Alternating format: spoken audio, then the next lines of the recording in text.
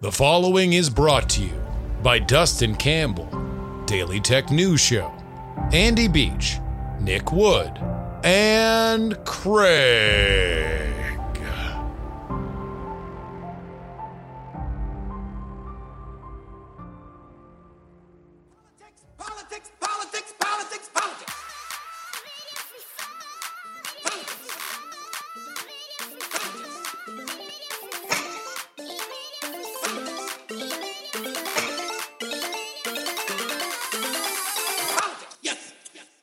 Hello and welcome everybody to the Politics Podcast for July 14th, 2021. It's your old pal, Justin Robert Young. Joining you from Austin, Texas. We've got a great show for you today. We're going to be digging deep back into history on this episode to honor one of the greatest to ever do it. Your determination on what it is and whether or not his proficiency in it was good or bad for the nation, well, that's up to you. Anybody who's listening to this in Louisiana will know the name Edwin Edwards, a colorful character who died on Monday with his family at the age of 93. He was a four-time non-consecutive termed governor of Louisiana. But what I want to focus on is one race, the race where he won his final term as governor. The year is 1991, and Edwards, scarred by scandal, marred by corruption, just an old face in an ever-evolving political world, faces off against David Duke, American Klansman David Duke. That's coming up in a second. Also, we've got an extended conversation with Andrew Heaton. He's got a new book out called Los Angeles is Hideous, a book of poems that is largely inspired by his brief sojourn through the Southern California city. It's a brilliant concept for a book because everybody outside of LA hates LA almost as much as the people inside of LA hate LA. So a book about how much LA sucks will effectively sell to the entire English-speaking population. But we're going to go through things both cosmic and microscopic in our conversation a little bit later. But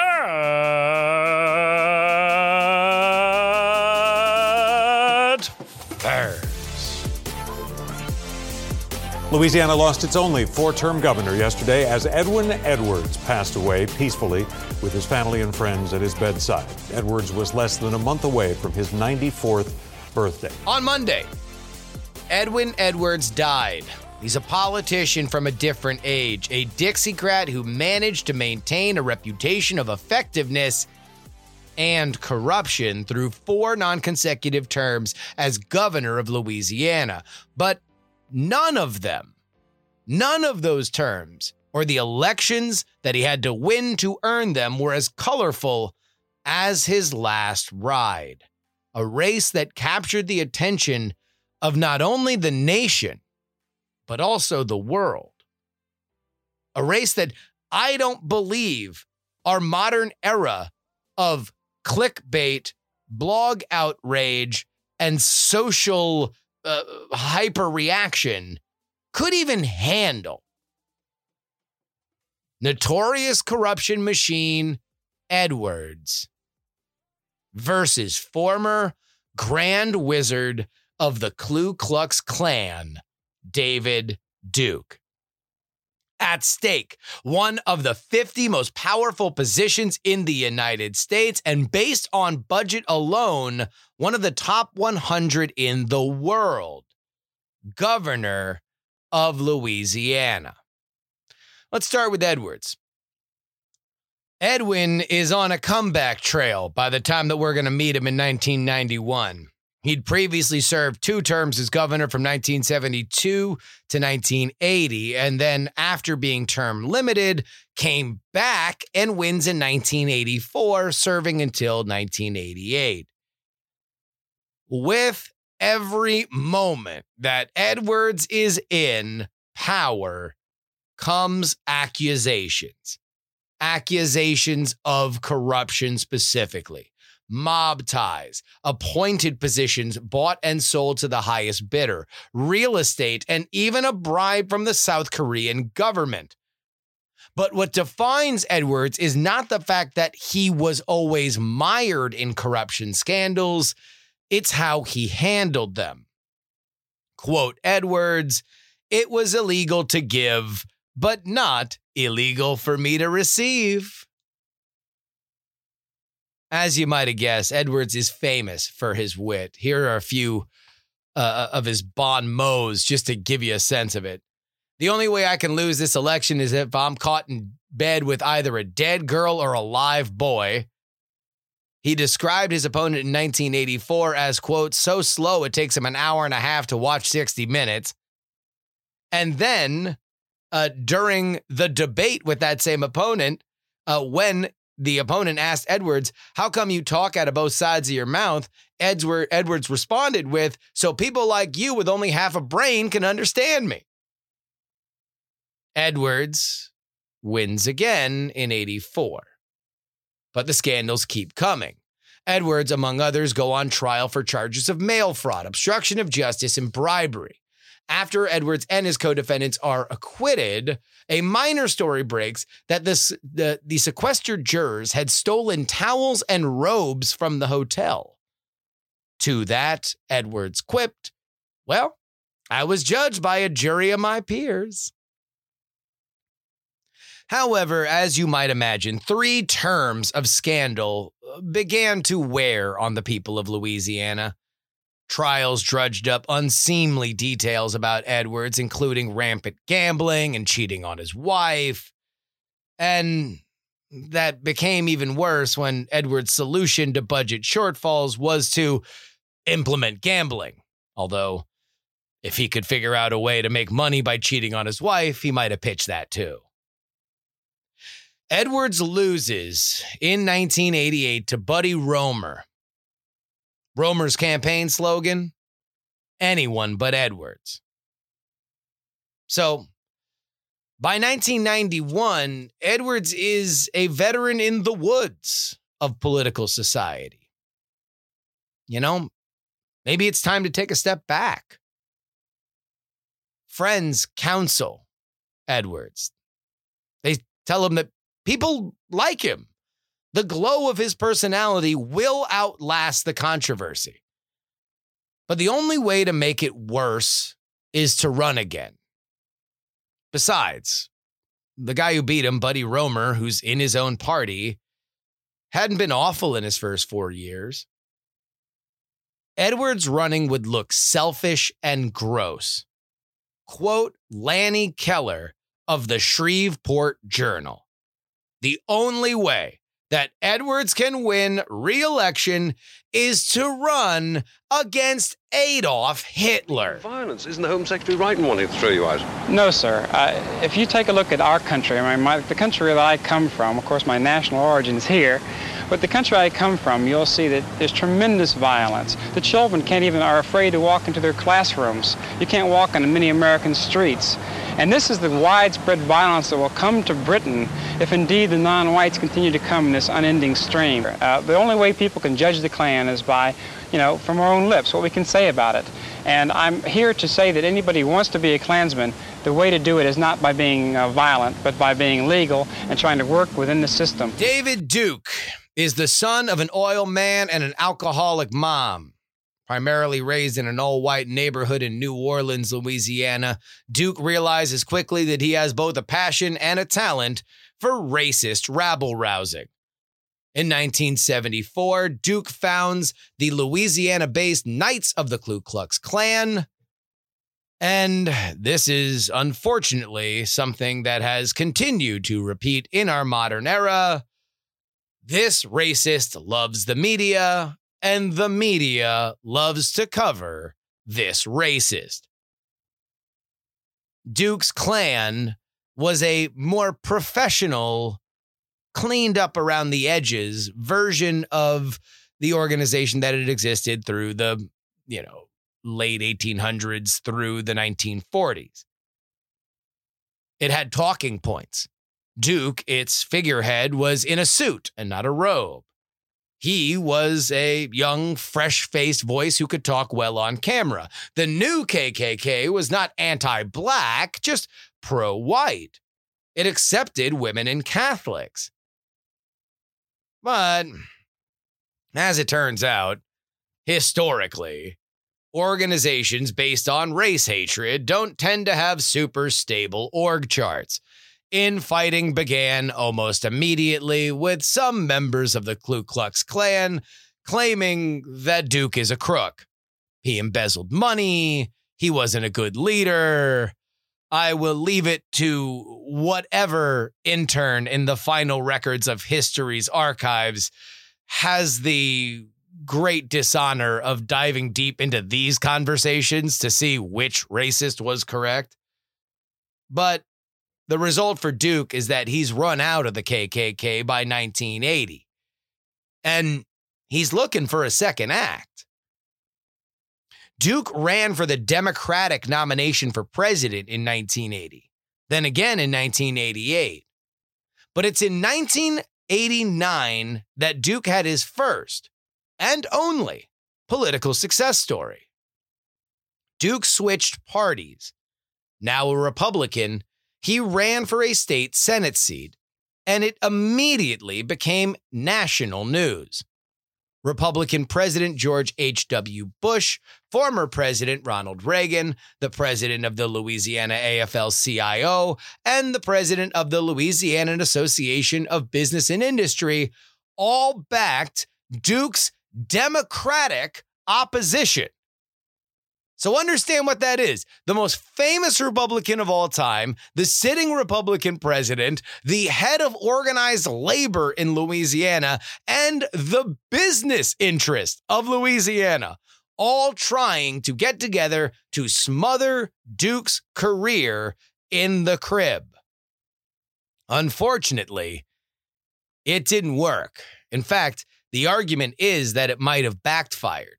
Bringing in so many national guns at the exact same time only emboldened Duke's hardcore voters who wanted to have not only, presumably, a racist in charge, but also a protest against politics as usual, which, of course, is the DNA of any outsider candidate. Even then, Duke won barely. It was a low turnout special election, and David gets the win by 227 votes. But it's 2 years after this that he turns his eye on the governor's mansion. Here's something else you got to realize about this race. Both Duke and Edwards are underdogs. Edwards is running against a sitting governor in his own party. And Duke mobilized his own party's biggest guns to stop him from winning a state only a few years earlier. But in Louisiana, the state determines the finalists for a governor's race with what is known as a jungle primary. We talked about this a little bit in Georgia earlier this year with those special elections. But a jungle primary is when all the candidates from all the parties run in one primary. If one candidate does not get over 50%, so it's a total blowout, then they give you the top two vote getters then get to run against each other. Now, one part you should know about Duke in this moment, this incarnation of Duke in 1991. According to him, through consultation with Jesus Christ, he was a reformed racist. So there's that. Then again, even in Louisiana, it seems like most voters bought that explanation as much as anybody currently following the story believes that former flamboyant firebrand Milo Yiannopoulos, hey, I learned how to pronounce his name, has successfully prayed the gay away as he is now trying to become a reformed homosexual. Oh, yeah, one more thing. The sitting governor of Louisiana, in March of an election year, decides to switch parties from Democrat to Republican. This alienates the incumbent governor of Louisiana from both parties, both the one that he left and the one that he's trying to join. And so the jungle primary happens. Edwards, once thought to be a totally radioactive leper, a relic of a bygone era, places first. Duke comes in second over the sitting governor by 5%. And so the stage is set. This is a tense election. Edwards is old hat, and a corrupt old hat at that. Duke represents a repudiation of politics as usual, and he's a literal Klansman. Local news reports describe the election day as tense. Unofficial sloganeering for Edwards sees t-shirts, bumper stickers, and more emblazoned with the slogan, "Vote for the crook. It's important." In the only debate, Edwards makes a conservative play for his old job. He knows how to do it, and no matter his past misdeeds, Louisiana is better than David Duke. Duke plays the hits on Edwards as a mascot for insider corruption, kickbacks, pollution, and more. Being watched by the world tonight as two controversial candidates battle it out for the governor's mansion. All polls indicate this race is probably too close to call. Joining us now from our election studio is John Snell and Channel 4 analyst Ed Renwick with final thoughts on this. But when the final votes are tallied, the cagey veteran pulls it out. A landslide demolition of Duke by over 400,000 votes. It effectively ends Duke's serious political career. And so, like, I'm going to assume Milo will revert to his old habits at some point. Duke quickly got back to writing racist screeds and Holocaust denial for money. As it turns out, Edwin Edwards could beat Hitler, or at least the Kmart version. To add insult to injury, on the night that he wins, and this in no way could possibly be a coincidence, Edwards waits to give his victory speech after David Duke is out on stage giving his, therefore assuring that Edwards' speech as the winner would be carried over Duke's remarks. What a politician. But this is Edwin Edwards. And although I really wanted to bring you that story of 1991, that's not it for him. The scandals don't stop with Edwin. And neither did his legend. One Louisiana politician describes Edwards thusly, quote, "Somehow his brashness and arrogance over the years, traits that would have destroyed the average politician, have only seemed to endear him with his core constituency. Minorities, organized labor, Cajuns, and lower-income voters. It's exactly those groups who have suffered the most over the quarter of a century he was in and out of the governor's office. Except for some black leaders who attached themselves to his entourage and gained political clout and monetary rewards through favors and appointments, the minority population as a whole has made very little progress culturally, educationally, or socially because of Edwin's leadership." It's complicated. He's popular And especially for a show like this that looks at the mechanics and art of get somebody into a booth and have them press your button, he's an undeniable political animal. But his results are checkered. Not only the corruption, but as we just said, if he was there to be a champion of the working class, you can't really argue that the working class made a ton of strides from the early 70s to the early 90s. And all the while, the accusations never stopped coming. And in the 90s, they started resulting in convictions. It landed Edwards in prison or a halfway house from 2002 until 2013. Nearly as much time in jail as he served as governor. On Monday, he died at the age of 93. Although, you'd be right to be suspicious of the reports. If anyone can cheat death, it's Edwin Edwards.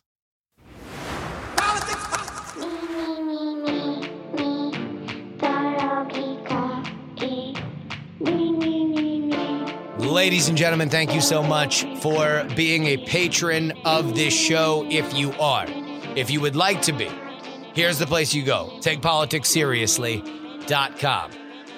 We got some fun stuff coming up. The money that you guys give me sends me to places wherein not only we can meet in person, but also I can continue to network and make this show better. The next stop is going to be Podcast Movement in Nashville, Tennessee. We are going to have a meetup. We will have details on that very, very, very, very soon. Now, you get something for your money when you are a patron of this show. When you go to TakePoliticsSeriously.com, you get 2 bonus programs. And as our Wednesday and Friday free shows tend to become a little bit more evergreen because I want to take some chances and make these things a little bit more historically relevant. Obviously, if there's big news, we're going to cover it. But look, aside from some whispers on the soft infrastructure bill, there's not a ton of major news right now. But then again, on the Patreon, that's where that stuff lives. So if you want to get that on the Monday podcast, which is where we break down all of the Sunday talk shows, or the Thursday show where we get into the late edition, the latest possible news that can break is going to be on that Thursday Patreon episode. If you want it, that's where you can get it. So head on over there right now. TakePoliticsSeriously.com.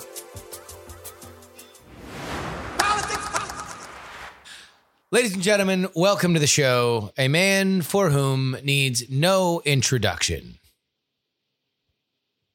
You can just go talk. Is it me, Andrew Heaton? It's you, Andrew Heaton.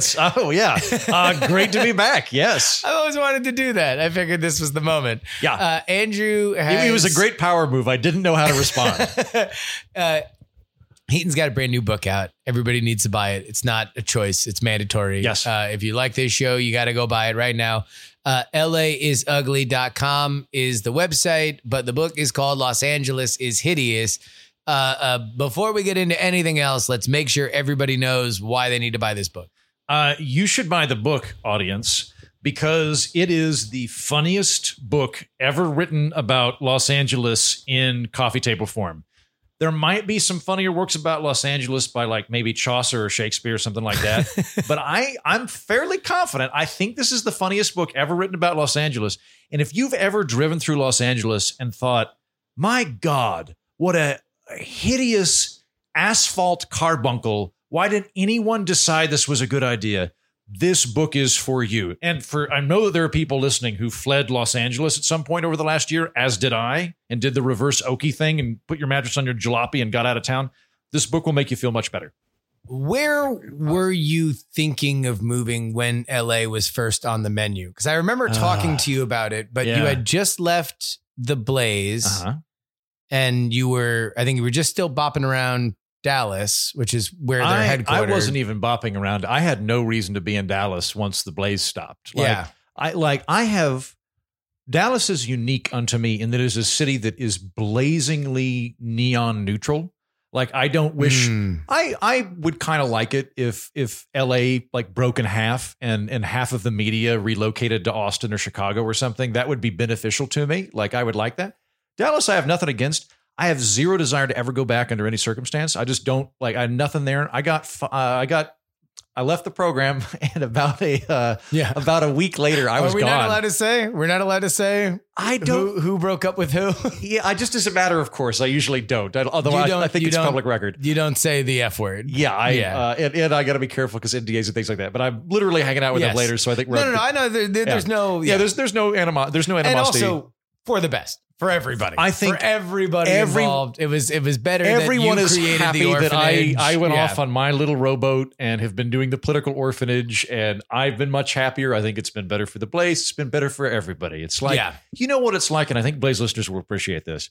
It's like when England left the European Union, and the European Union could do its whole European Union thing, and build this utopian, and England got to do its own thing. In this instance, I'm England, and I went off and did my own thing. Dallas was never on the menu. I left there. There's some nice things about it, but it just wasn't a city for me. I thought about moving to Portland because I love trees and I hate sweating. Yeah. And I like quirk. And so Portland was on the menu.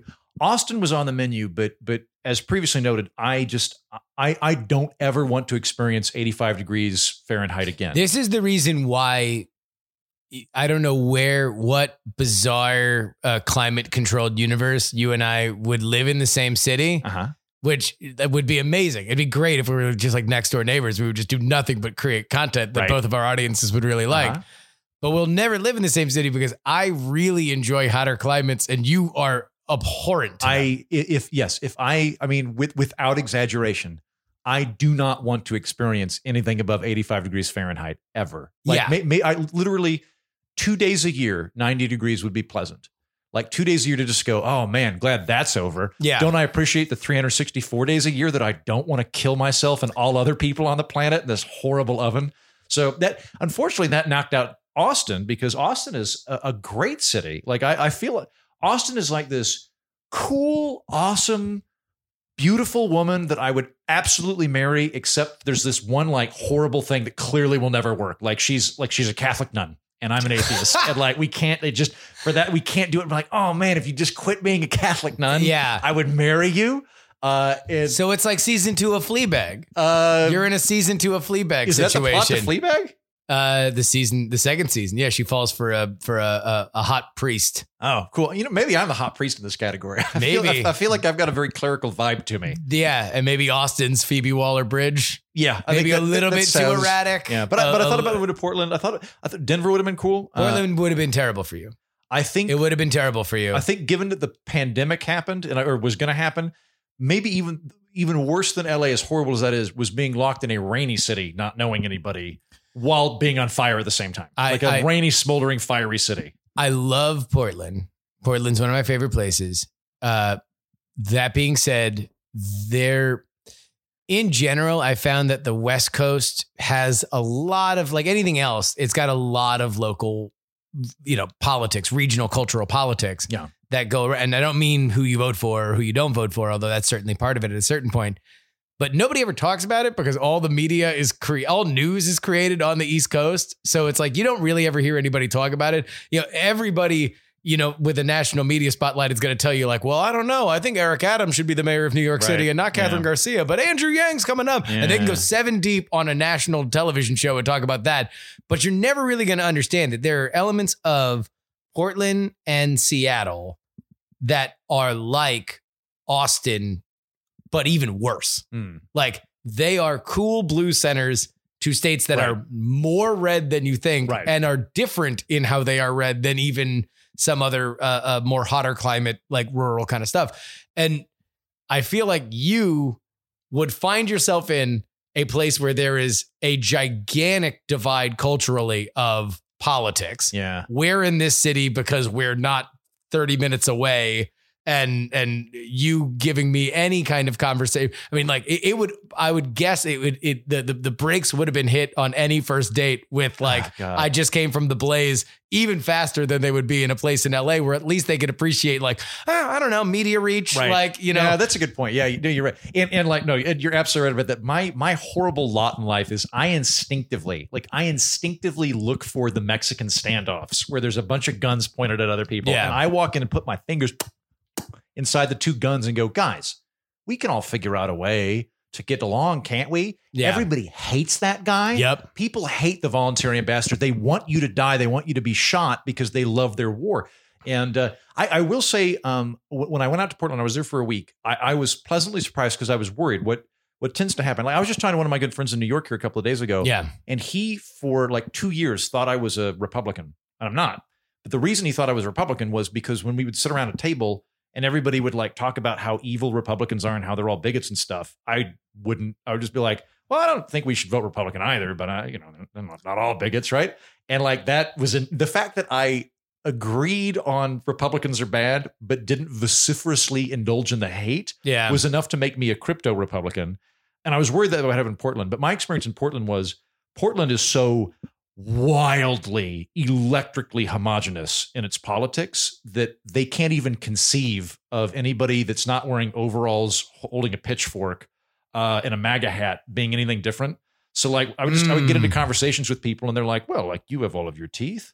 You're clearly you're one of us. And then you'd hear people like you in that weird micro bubble, you'd hear people say things like, look, we all want an idealist like Marianne Williamson.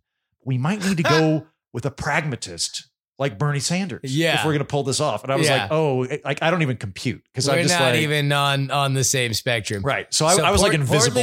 Portland was on the list. Yeah.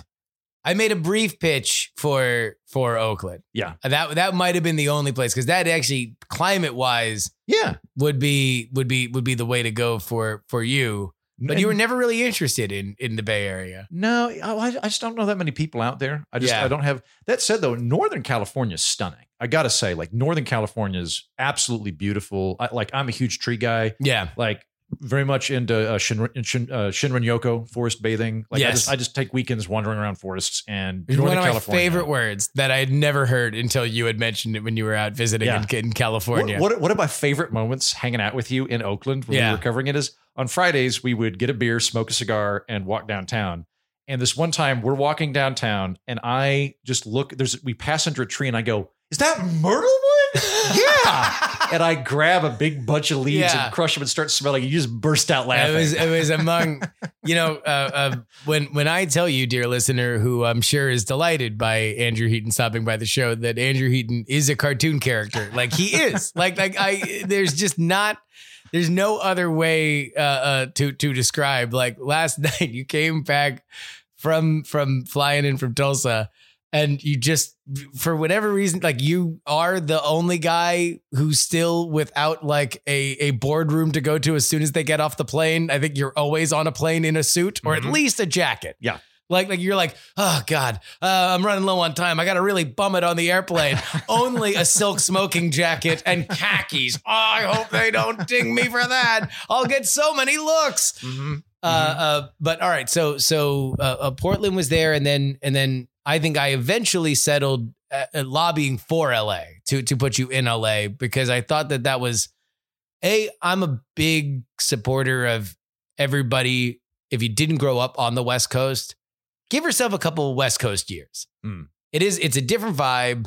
It gives you a different sense of it gives you a sense of how gigantic this country is. So you don't just confuse America when and especially politically when you're thinking about America, you're not just thinking of it as one place where you grew up, but it is a totally different set of just time, like concepts of how reality works is different on the West Coast. Space, I'll argue. Yeah. Because so I'm in Tulsa now, fine city, where I got a grant and I've been out there since May.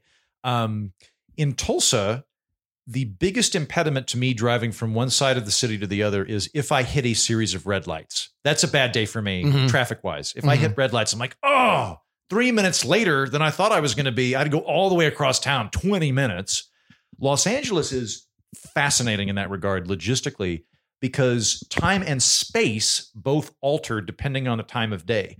Where I am a mile and a half from you at 2 p.m., I'm 40 miles away from you at 5 p.m. Yes. You are in a different state at 5 p.m. where it's like elastic. Where like I'm in on Franklin and you're in Sherman Oaks. 1 o'clock. Oh, we're neighbors. We're 15 minutes away. 5 o'clock. You live in Kentucky. I cannot get to you. I am not visiting you. Every neighborhood's basically its own state. And people, once you're settled there, you don't want to leave your neighborhood. You just don't go anywhere. There are a few places where if you're a rookie, you think because you're going into this city that you're going to see your friends. Mm-hmm. LA and Vegas are probably the two biggest ones because New York's got a mobility to it. Like you can have a friend in far Bayside, Queens, and you can be in Manhattan and you can meet in the middle fairly easily. Yeah, like you can figure it out. That's the other thing about New York too is you do meet in the middle because Manhattan is the ligament that holds everything together. You're going to pass through Manhattan in your data unless you work in Bensonhurst somehow. Yes. Yeah. You're going to go to Manhattan, so you can all meet up there. Yeah. Although you're not going to go from Queens to Bensonhurst. That's not. But Vegas has the vibe where like if you are on the Strip and you know people that live in Vegas and they obviously are not on the Strip, then like you could say like, oh, cool, I'm going to be in like Vegas for X amount of time. And they know, no, you're in a place that's designed to keep your attention. Mm-hmm.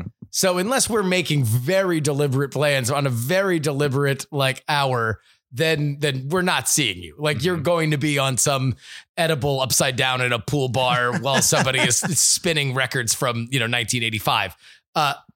LA, if you do not make plans with somebody to like meet exactly where they're going to be versus where you are, and you've got like reservations, then there's no way. You might as well be in another state. Yeah. And like this is like, oh, it looks like my hotel's pretty close. It's not. Yes. And it's never going to be. And either you got to go visit, you got to drive to your friend's apartment because you are just learning the hell that is Los Angeles traffic, or you ain't going to see nobody. I'm having like PTSD flashbacks. I hate that city so much.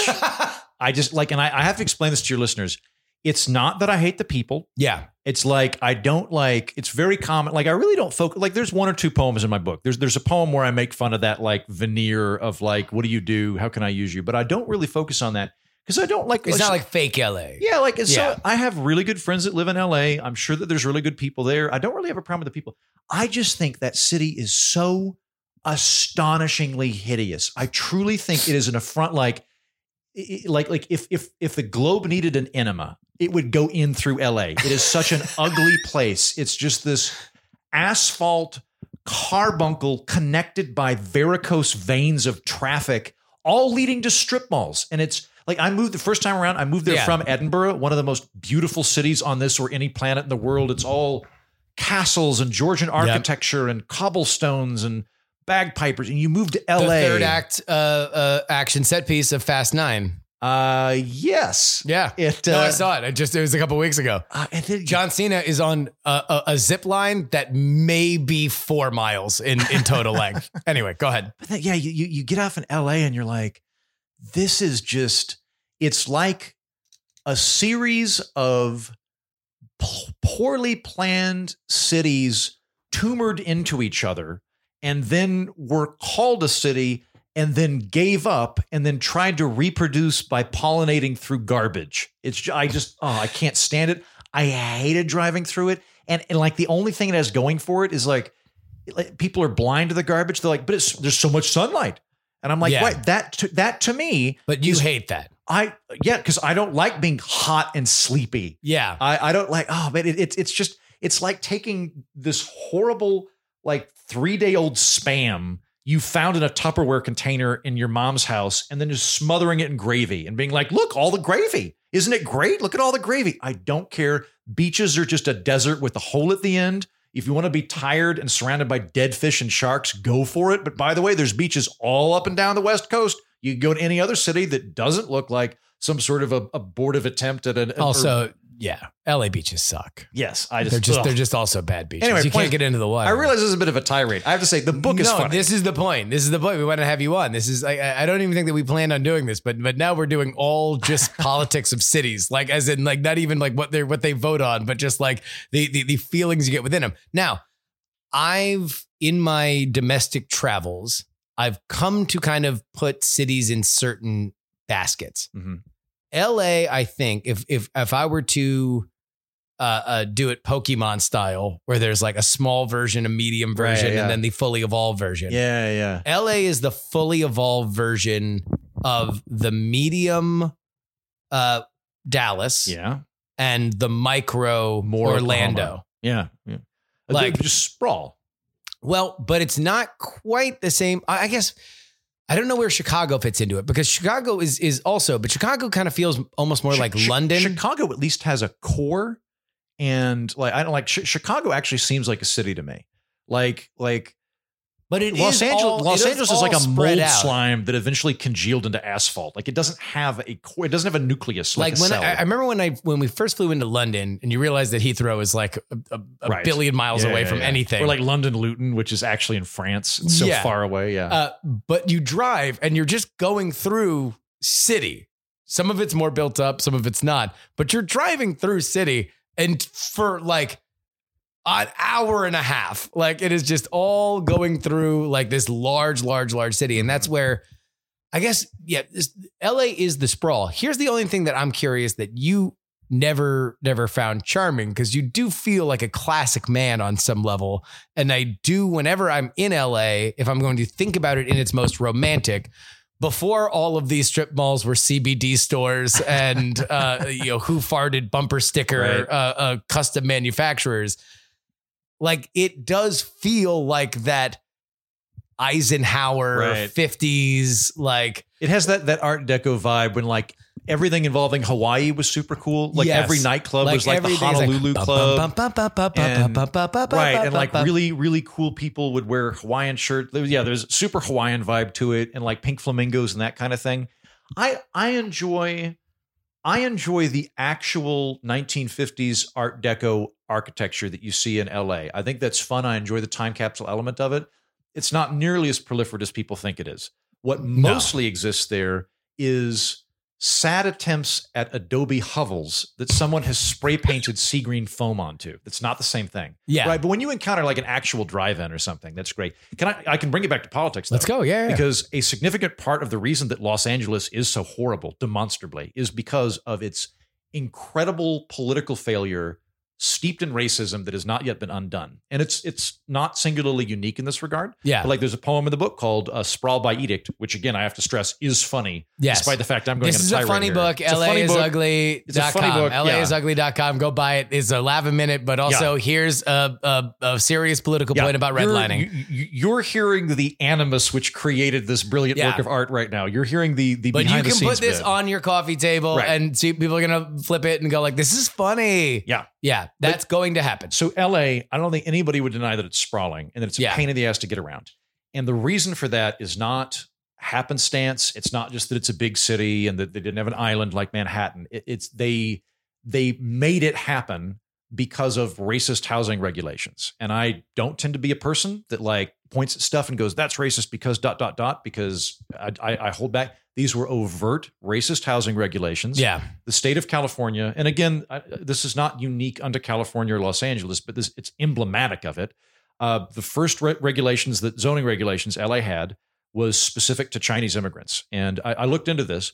The original zoning regulations were you couldn't have laundries in the city limits of Los Angeles. And I was like, okay, well, that kind of makes sense because maybe chemicals. No, it's because Chinese people owned the laundry facilities. They didn't want any laundry people there, which is Chinese people there.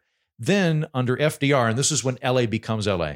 Under FDR, there's the Federal Housing Commission, which is trying to get everybody in America a mortgage. And the city fathers of Los Angeles went, wait a minute, could black people get mortgages? And they're like, technically, and they're like, oh, we got to stop this. How are we going to stop this? And what they decided was that black people prefer apartment complexes and multifamily units. Yep. And so we're going to ban them. And they did, and it's still on the books. Los Angeles, at this time, 80% of the developable real estate that you could build a home in Los Angeles legally cannot be a multifamily dwelling. You cannot legally build apartments in 80% of Los Angeles. And the other thing that they had going for them was they wanted to zone things to have neighborhoods of individual houses. Yeah. Because one, white people, And 2, they were part of neighborhood covenants, where in order to buy a house in that neighborhood, all of the neighborhood had to agree. Meet you and agree you were the right kind of people. And it was an overt, specific attempt to keep black people from moving into Los Angeles. Now, Los Angeles is not racist like that anymore. I think that it's probably very unracist compared to a lot of cities in America. They haven't got rid of this dumbass provision. Yeah. It's making it sprawl out like pouring cellulite on a driveway. It's just this ugly, putty maple syrup spreading it at 1 inch thick across a hot cement because they can't build up. They've outlawed building up. Yeah. I mean, that gets into the reason why we're doing this conversation in Austin and not Oakland. Mm-hmm. I mean, if there were more building, and that LA is certainly a part of it, but it's not unique, to the larger cities, including San Francisco and Oakland. But, the difference was in the Bay Area, it was a little bit more neighborhood specific. Mm-hmm.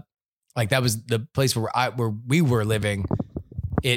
When we initially found that apartment, it was because of a Craigslist listing that said historic apartment for wealthy bachelors of color. Right. Yeah. And it was because that neighborhood, that part of of the Lake Merritt area was the only non-race lawed area there. But yeah, I mean, and you can say that those are chickens that are coming home to roost because those laws on the books, for whoever they benefit, whatever racist, nefarious purpose they benefited back then.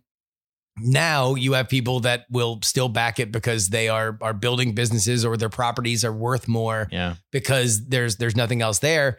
And now you have a significant housing crisis. Like I think for all of the hatred toward California with the exodus, of which I guess me and you were both a part. The biggest problem is, there's no opportunity to stay in and around the place that you might have liked. And granted, you did not like the place that you were, but there, if you did, it would have been hard to get a house. Have a demonstrable severe housing shortage. And I don't remember what the exact numbers are, but it's something like over the next 10 years, the state of California at large is going to need and not have 1 million homes. Yeah. And a significant part of that reason to the state level is that California put in a law in 1993 that locks in whatever your property tax is at the time that you buy the house. So that is to say, if you buy a house for $60,000 in 1994 and it's now worth $800,000, you are paying whatever the property tax was when it was $60,000. So if it was 3% of $60,000, that's your property tax rate, even though your value's increased, right? So it's meant to be an anti-tax measure.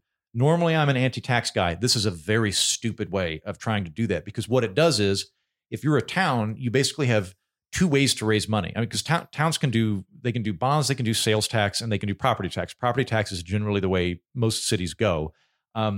If you have a housing division you're going to build now, well, you already know that all these people that have been here since 1993 who are going to absolutely pass their house on to their kid who's just going to rent it out and pocket the difference. You can't raise money on them. So you're going to have to raise property taxes on these new houses by like 20% in order to make up the difference. Or alternately, what a lot of the time happens in Los Angeles and throughout California is I'm the mayor, I'm the city council, and I'm going, well, I know that even if we build new houses, we're not going to be able to raise property taxes on them as inflation happens, as all these different things happen. But that doesn't apply to commercial ventures. So I'm going to look and go, what I need to do is I need to try and find some place that sells a lot of stuff because I can charge them on sales tax, which means used car dealerships. Yeah. So what I'm going to do is I'm only going to zone for used car dealerships. I'm only going to zone for crappy, hideous retail strip malls because those have merchandise turnover that I can charge for sales tax in order to fill the municipal coffers to pay for roads and stuff because I'm not going to get it from property tax. And so I'm legally not going to zone an adequate amount of houses to be built. I don't see anything changing there either. No, I don't. For one as thing, much as you hate it, like the weather is if you indeed have pores that can tolerate sweat, like LA is a good climate. It's not my favorite. Yeah. But the Bay Area was always a touch too cold, but here's what it is. The same.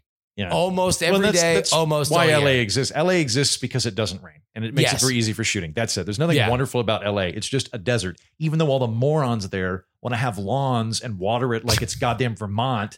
And then they're amazed that they have a friggin' drought every couple of years because they haven't adapted to the fact they live in goddamn Arizona. Exactly. They want to pretend they live in the Phoenix. Mediterranean. That is fancy Phoenix. Yeah. Two of the poems of the book that deal with this climate stuff. One of them is called Only Cowards Fear Winter. Yeah. And I didn't quite get it out of my system. So there's a follow-up poem called More About Cowards in Winter. So I have a lot of that stuff in there. I think you're right. I don't think it's going to change because people that are too febrile to handle frost will always gravitate towards Los Angeles. And then beyond that, a lot of these regulations that we talked about, there's too many entrenched interests. The property thing that I just mentioned is a statewide issue. Anybody that has a house, which is to say the people with money, don't want to get rid of that. Like, why would you voluntarily suddenly, change your yearly property tax from like $200 to $4,000? It's an insane investment. It's a great investment. So no one's ever going to get rid of that. That would require. I mean, it would require like just basically fiscal implosion in California to the point where they rewrote the Constitution or something. So yeah, I don't think it's going to change very much. What I think could change is what's happening in a lot of cities, which is just the pandemic proved that a lot of us can work remotely, and a lot of people have left. LA and New York will always be LA and New York. Like New York is always going to be like, I had on Larry Sharp on my program a few months ago, who's in Manhattan. Great guy, really fun guy. And he was like New York will always be New York. It'll always be a theater hub. It'll always be a comedy hub. But like in the case of New York, a lot of the finance is leaving because a lot of the financial companies that didn't think you could remotely trust your idiot employees to work from home are now, been doing it for a year, and they're going, wait a minute. So I can hire somebody from like Oskaloosa for $40,000 as opposed to the $120,000 I was paying some guy in Manhattan. Meanwhile, the people that moved to Manhattan from Oskaloosa are like, can I just go back to Oskaloosa? Like, I'm 40. I don't want to be here anymore. And I think that's happening to some extent. I'm rooting for Austin. I hope Austin, I would love nothing more than for Austin to become the third coast media hub comparable to Los Angeles or New York. As a creative person, as a comedian, it only benefits us to have more spots to go to. You need a critical mass of creative, funny people that you can interact with. Once that's achieved, there's no major windfall for you, but it does become way more expensive to live in, and it does become way more difficult to navigate. But if you've got 5 or 6 options where you could go LA or Chicago or New York or Atlanta or Austin, I would love for that to happen. I mean, I do think, though, that part of it is what does each city specialize in? Like, Chicago, if it's not, the media capital of the Midwest, nationally is like improv. Like improv comedy, if you want to be an improv, you go to Chicago for X amount of time. Like even if you're in New York, you want to play, you want to do shows in Chicago, Absolutely. Right? And Los Angeles is a meat grinder that starlets are tossed into. It spits out bits of porn star. Basically, yeah. I mean, so film, TV, the rest of the media is in New York. Right. Comedy is in New York. Theaters in New York. Theaters in New York for theater. No, and what I wonder is there was a homogenization that happened through my 20s where like I think people who are younger than I am don't really appreciate the fact that like if at any time on a random whim, you, person who does not live in New York, LA, maybe Miami, and like 3 or 4 other select cities have had the following Saturday, woke up a little late, went to brunch with like a menu that had a billion different things, and you substituted 4 of them, and maybe there was an omakase option where some chef brought you a thing, and then you went to a brewery and they had a bunch of things that they had literally just made over the last few months, and then you went to an independent movie theater and you saw a movie by a director that just came out 2 weeks ago. That used to be a thing that happened in 3 cities. Yeah, 100%. Like now it happens in every major city that you can name. And that's every city that is in Johnny Cash's "I'm Been Everywhere." Right. Yeah, you're and right. They all have exactly that experience. That's perfectly well. No, and you're exactly right. So like I'm back in Tulsa, right? Or I'm back in Oklahoma. I'm now in Tulsa. In Oklahoma in like the early 2000s, I think Delta thought about making its hub in Oklahoma City, and it literally went, we can't do that to our employees. Like we can't, there's nothing to do here. There's some cows and a lot of cars. And I get it, right? But like now there's all this stuff going on. The other thing that I've noticed too, that was lost on me, and like you're 100% right. Like now that I'm in Tulsa talking to people from Tulsa, they're like, 10, 15 years ago when they were growing up, there was nothing to do. There was like a movie theater and a mall and a dumpster you threw rocks at. And exactly. That was the entirety of what you could do. That was a hot Saturday Otherwise, night. it was just premarital sex, cranking out babies in the back of a car. And exactly. Yeah. But that has changed. Now there's stuff to do. The thing that I'm trying to wrap my head around is I think that there is while it would vary for everybody, I think that there's sort of like a mean optimal size for a city where you get all the fun stuff without being overwhelmed by it. So like 10,000 person city, you're not going to have a lot of stuff to do. It's just, it's not capable of sustaining quirk. You need, you can maybe have like the odd, like Taos, New Mexico, or like Marfa or something like that. You can have an artist colony, right? But generally speaking, if you're going to like Jowls County, Wisconsin, you're not going to find a lot of stuff to do, right? No. You need to have like probably 300 to 400,000 people minimum, I think. And at that point, you get 400,000 people. You can have like Thai food, sushi. You can have restaurant options. You can have weird stuff. But the two things that happen before it gets massive are, one, you're more inclined to go out and do stuff. Because I found in New York, but I like New York. I like visiting New York. If I made 10 times what I currently make, I'd probably live in New York. But New York, when I lived there, poor as hell, right out of college, my first thought was, this is a city as cool as your bank account. Yes, like 100%. if you're balling, great fun. And that was even pre-Uber. Like that was just like, oh yeah, it'd be nice to take a cab when I'm going out, as opposed to huddling onto the subway or wondering whether or not the last train is already leaving so I can get back to my apartment or whatever. It's like, oh no, everywhere I go will be in Manhattan. I'm going to live in Manhattan. And that'll just be what it is, because I'm rich as hell and I live in New York. To enjoy New York, you need to either be very young, where you can like live in bunk beds and it's funny, or very wealthy or very hot. Now, in my case, I'm incredibly handsome, but I'm not that young anymore, and I'm certainly not that wealthy. The thing that I found that happens in New York clearly has a billion things to do. You have to work. Whatever to get you can think of, somebody is doing it the exact way you think about it right now. You want to go kite flying with blind Hasidic Jews, you can do that. That microculture probably exists. Yang dominated that demo in the sadly, that was the only one that Yang dominated. Unfortunately, tripled down on it. But the two things that happen in a huge city like that I noticed is, because you are so overwhelmed and bombarded with stimulus all the time, you get a kind of hunkered down citadel mentality to some extent, where you either just hang out in your neighborhood. I think a lot of people from New York tend to do that, where I live in the Little Italy, or I live in whatever my borough is, and I don't really venture forth from there. Or I found that like despite how diverse New York is, I subconsciously ended up clumping with other like aspiring upper middle class college educated people. And it ends up, you don't do as much because you're so exhausted, and you're more likely to stay home, at least in your 30s plus, and like watch Netflix than go do things.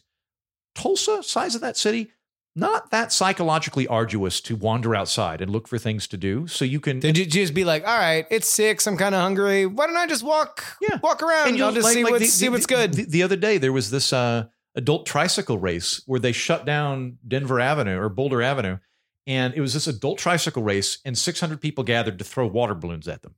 And it was just like, you've been sending me the weirdest videos. Yeah. Heaton, just apropos of nothing, first a couple weeks ago sends me a thing where I have to watch it 3 times before I realize it's him diving into a tank and noodling a catfish, a 70-pound catfish out of a fake cave, while people cheer. I'm like, is this like a side gig? Like, it's how you become mayor. It's like Excalibur.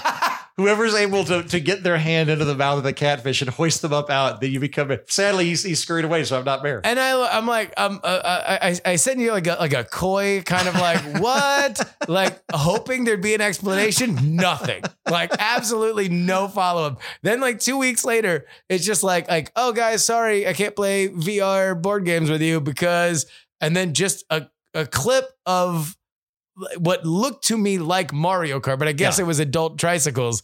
And they come around this corner, and I can only describe as either snow cones or balls of ice or partially jagged freon, like just a hailstorm, like 300, like our arrows will blot out the sun, so we'll fight in the shade level of projectiles slamming into these tricycles. And again, I'm like, what is happening in Tulsa? Nothing. Like, so you are living in a quirky city. Yeah, I'm living in a quirky city, and it's similar to Austin because Austin's a quirkier city. What's interesting about Tulsa is it doesn't know it's quirky. I love Austin. Nothing negative to say about Austin. Austin's very aware it's quirky. It's Austin. I think Austin, and this I might like if you're from Austin, you're gonna get pissed off by this. Keep it to yourself. I think Austin's officially transitioned from quirky to cool. Oh, it's like this is like hip Whole Foods level now. I think. Oh, because it used to be like taco store that sells gramophones. Now it's Whole Foods, and I've got a scarf. Like Portland is quirky still. Like Portland, like has like the hipster, they'll like find like a corner store and turn it into like, okay, cool. We're just going to white label all these products and make Wes Anderson labels on it. And like, that's just a thing that exists because it's cool, because it's Portland. Right. Oakland has that to a little, to a certain extent as well. Austin is, I just feel like everything that's happening here has happened for a long time. 6th Street's been around for a long time. Now it's kind of transferring from like a place for people who legit like good music to go to Bourbon Street. Like at some point, Bourbon Street was a place where you could go see really, really good jazz. Right. And then at a certain point, it just became like a place where Bourbon Street's just a gutter for frat boys to vomit in. Exactly. Yeah. And that's like, people are worried about that with 6th Street. Yeah. It is becoming a little bit more like even, I watched it change with South by just coming here for South by. That initially with the tech stuff, it was all very much this like, it was bizarre, but it was organic in, all right, I'm a nerd. I start a company.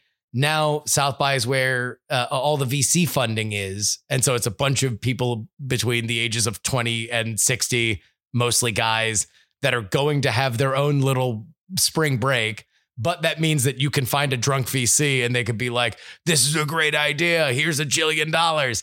And so they would spend this crazy amount on parties, but it felt like it was there for a reason where now, and it hasn't happened in 2 years. So hopefully when it comes back, who knows what it'll be. But at the point that it shut down, it was very much media buys. It was like, this is the Viacom house. Like, please look at all of our upcoming products that are going to be here on Viacom.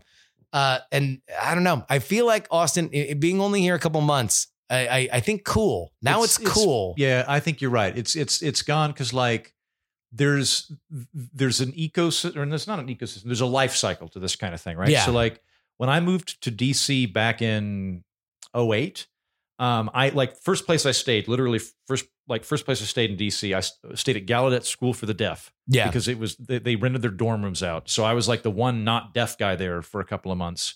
Which is awesome, by the way, because you can sing as loud as you want, and you can like, frankly, sneak up on people, and like it was really fun.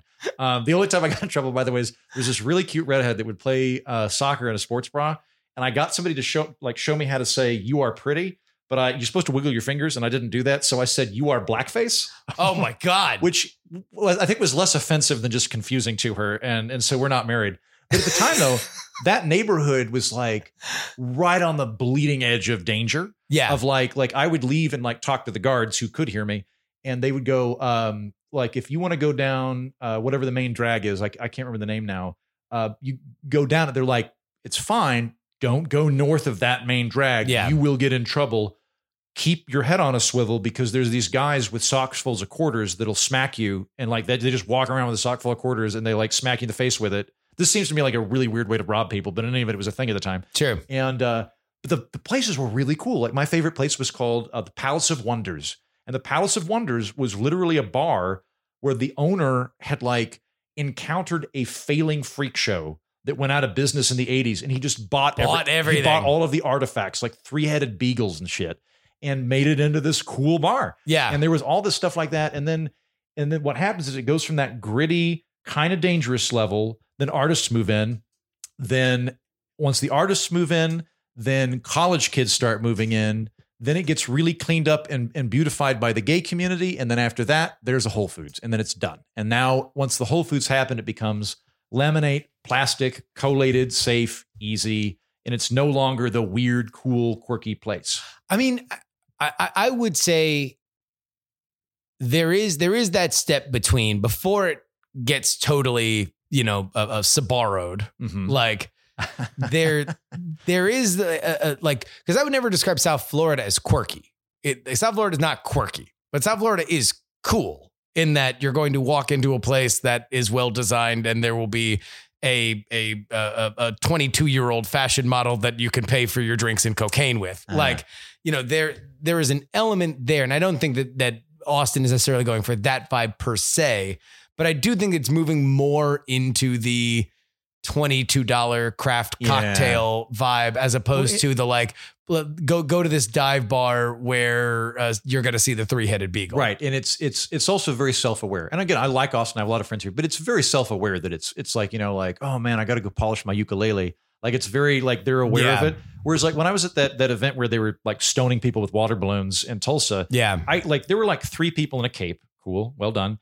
Everybody else that I got the distinct impression that they just wandered out of their house and like, hey, we're throwing water balloons at folks on Boulder. You want to come? Shit, yeah, it's hot out. Like, and we're unaware of how weird it was. We're just like, this is a fun activity. I guess maybe part of it is like, is this the most fun this city's ever had? Like, Tulsa for sure. And so it's like when you're on the come up, that's what it is. Yeah. Is that it's like something really fun happens, and then everybody says, because it's the most fun that city's ever had, that the next year they're like, oh my God, are you going to go to that thing? It was so much fun last year. Mm-hmm. And then it becomes a tradition, and then it becomes homogenized, and then it's sponsored by Citigroup, and then somebody falls when they get hit with the water balloon. So now everyone just yells water balloon when they go around turn 3. And then eventually it just ends because nobody cares. Yeah. Well, I think the other thing too is, I think going back to the optimal city size, I do think there's an optimal level to be a melting pot, right? So like New York is historically not a melting pot. New York is historically a mosaic city. There's an Italian neighborhood. There's Germantown. There's all these different neighborhoods, and they peacefully get along for the most part. But they're very like, they're homogenous pockets buttressed against other homogenous pockets. And my experience there was that while it wasn't ethnically segregated so much, it was definitely socioeconomically segregated. Like it was, I encountered all sorts of diverse people from different ethnic backgrounds and income levels driving my Uber. And that was like the extent of it, right? Whereas like Tulsa, mid-sized cities in general, I go to the cigar bar, which when you come visit, I'll take you there. Yeah. The cigar bar that I go to, it's one of 2 cigar bars in Tulsa. So if you like cigars, you're going to go there. The result is it is the coolest, most pluralistic, diverse social environment I've ever hung out in my life.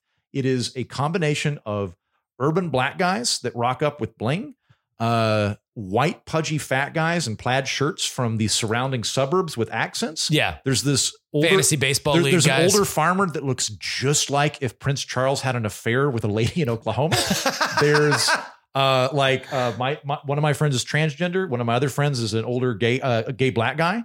And like everybody gets along. And the deal is like you're going to meet all those people because you have to. And we've all agreed beforehand we're going to be friends. We've all decided we're going to be chill with each other. You have just described the awkward conversation Avengers. But it's great that like I'll go get a beer there once a week. And when say there's a porch, when somebody parallel parks, the whole bar, gay, straight, transgender, white, black, everybody shouts how many times they've had to back up. Oh, they really? count 1, 2, 3. And by the time we get to like 6 and we're all laughing, it's like, we're all on Team Human. That's good. It's just a nice, I don't know. It's very melting pot experience. I will say I love cigar bars. Yeah. Not just because I love cigars, but because there's something about it being smoking, having been demonized forever, like cigars just being unpleasant for a large percentage of the population. Yeah. That like, there is just a friendly vibe. Like you walk into a cigar bar and like, and as much as I do believe that every a stereotype that you just described, right, is somebody that if you just randomly were waiting in line with them, the DMV, they wouldn't like, aside from you would be the only one who would flip your hat comically Is down that your an hat. Amethyst pendant? Wherever did you get it? Exactly. Well, hello. And then do your little beginning musical montage. But everybody else, it was like, maybe it'd take a little bit, right? Somebody might, take a little bit to warm up. Not at a cigar bar. Everybody is very happy, like to talk. Everyone's very inviting to start a conversation. I was actually at a cigar bar here in it wasn't a bar, it was just a cigar place in Austin.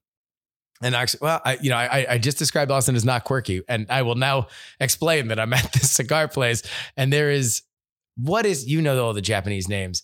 I know one, Shinrin Yoko. Okay. And there's a term samurai. What is a samurai wearing? I think just armor. No, not armor, just like, the cloth. Like just the kimono? I want to, is that a unisex thing? I don't know. Okay. Whatever. Half of my Japanese terms are from the Ninja Turtles, so I don't. A kimono for a guy, if that is good or bad, whatever. Like just, there's a Japanese dude wearing that. He also has the samurai, ponytail. Oh, okay, yeah. But he was just sitting there watching the Euros. This is getting quirkier by the second. He's watching the England Italy Euro final, and it's just the nicest guy sitting right next to me. Whenever my cigar goes out, he's offering his cool like lighter and everything.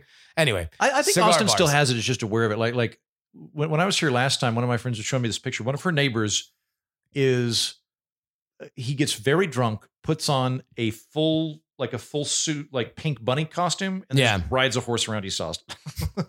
So there's still a fair amount of that. Austin definitely has that, like, welcome to Austin. You going to the turtle race? Like, that's definitely here. It's just that I think a lot of the cool kids are aware of it and want to like build it into who they are, right? Yeah. I might have said it too soon. Maybe I'm only willing to say Austin is verging on cool from quirky. We'll see. Whereas I think Los Angeles traffic's in hot. Like, are you hot? Are you young? Are you gorgeous? Like, I was really thrown off by the sheer amount of, like, you meet all these old dudes that are clearly in their 70s that are just, from what I can tell, is running like jet black shoe polish through their hair. Yeah. You meet ladies that kind of look like cats because of the amount of cosmetic surgery they've had. And you left like, from behind, you're figuring out their age by looking at their elbow like rings on a tree. Yeah. Where you're like, okay, about 50. And like, nothing wrong with being these ages, but it, like, in LA, very much not okay to age. Oh, it's and a vanity. I found that vanity very strange. business. It is a very big vanity business. Here's the one thing that you missed that I do think we'll go out on this. Silver lining for LA while we plug Andrew's book. LAisugly.com is where you get it. It's called Los Angeles is Hideous. Please go buy it on Amazon. Leave reviews. Really help. But also buy it.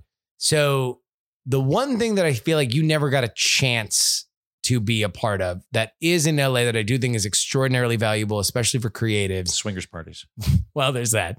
There was so many polycule opportunities for you. Just cuddle puddles as far as the eye can see. Just the element of, I've met 3 friends. We're going to shoot a short film. I agree. No, that is this weekend. And it's like somebody that has pro level cinematography and you are writing a funny script. I do feel robbed by that because that is something that I'm very aware of. Like, you do, as a creative person, you do feel like a mosquito above a throbbing vein when you're in Los Angeles. You're aware that, yes, I am with you on that. And that's why I moved out there, was I thought I'd be making fun stuff. I thought I'd be meeting cool people. And like, I happened to get an apartment 1 month before lockdown. Which utterly obliviated that. That was the cruelest. It was the cruelest. So thing. like, not happening now. But yeah, there are benefits to LA. You know, I didn't get to appreciate any of them. And so far, the balance is not in its favor. You like, knowing you, it was the worst possible situation. Yes, it could not, like, it was only lacking Jigsaw from the Saw movies.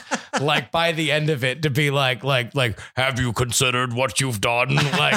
It was everything you like in life taken away, everything you hate in life magnified by 100. But you, dear listener, will have something that you love in life when you get LA LAisugly.com. That is Los Angeles is Hideous. That's the name of the book. LAisugly.com is where you get it. Yep. Los Angeles is Hideous. Poems about an ugly city. It will change your life. It will. Andrew Heaton, always a pleasure. Always a pleasure. Thank you for having me on.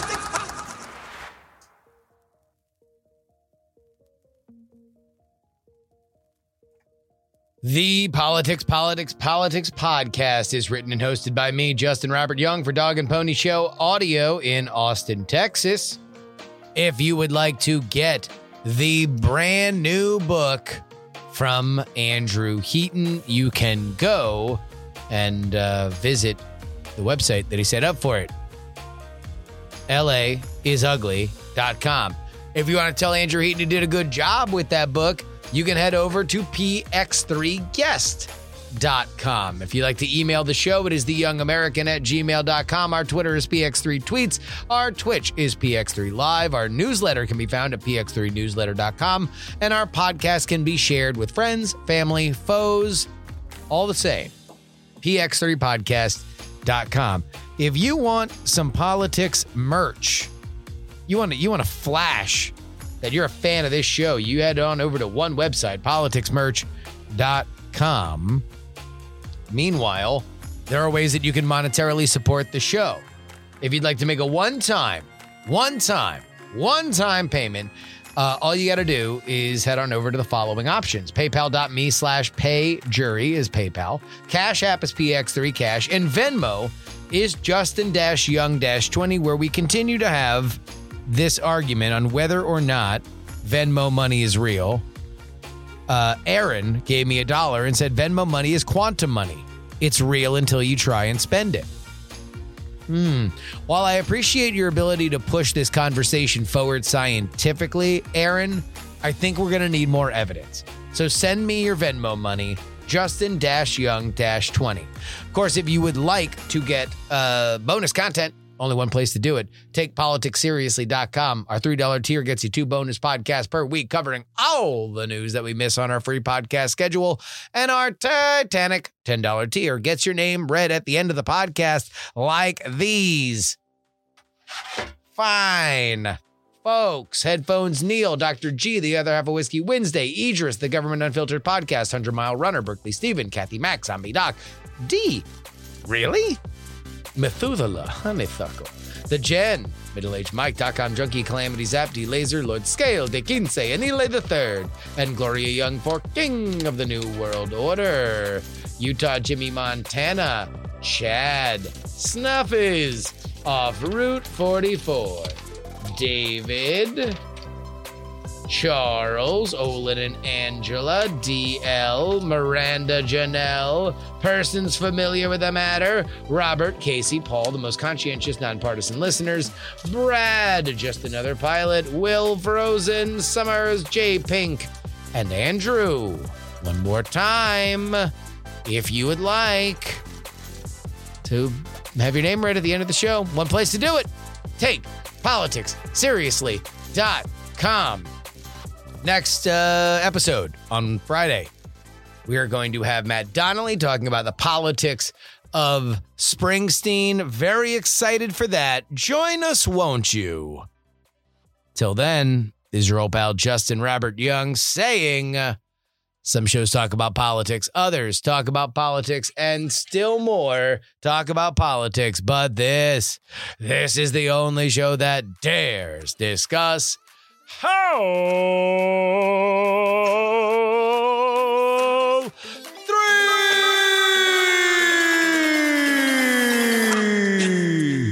Come on, come on, come on.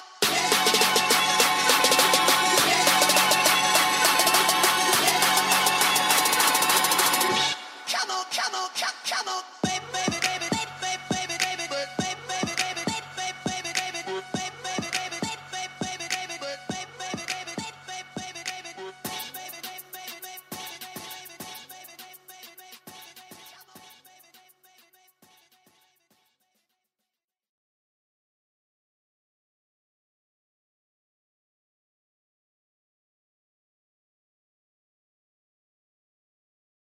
Diamond Club hopes you have enjoyed this program. Dog and Pony Show Audio.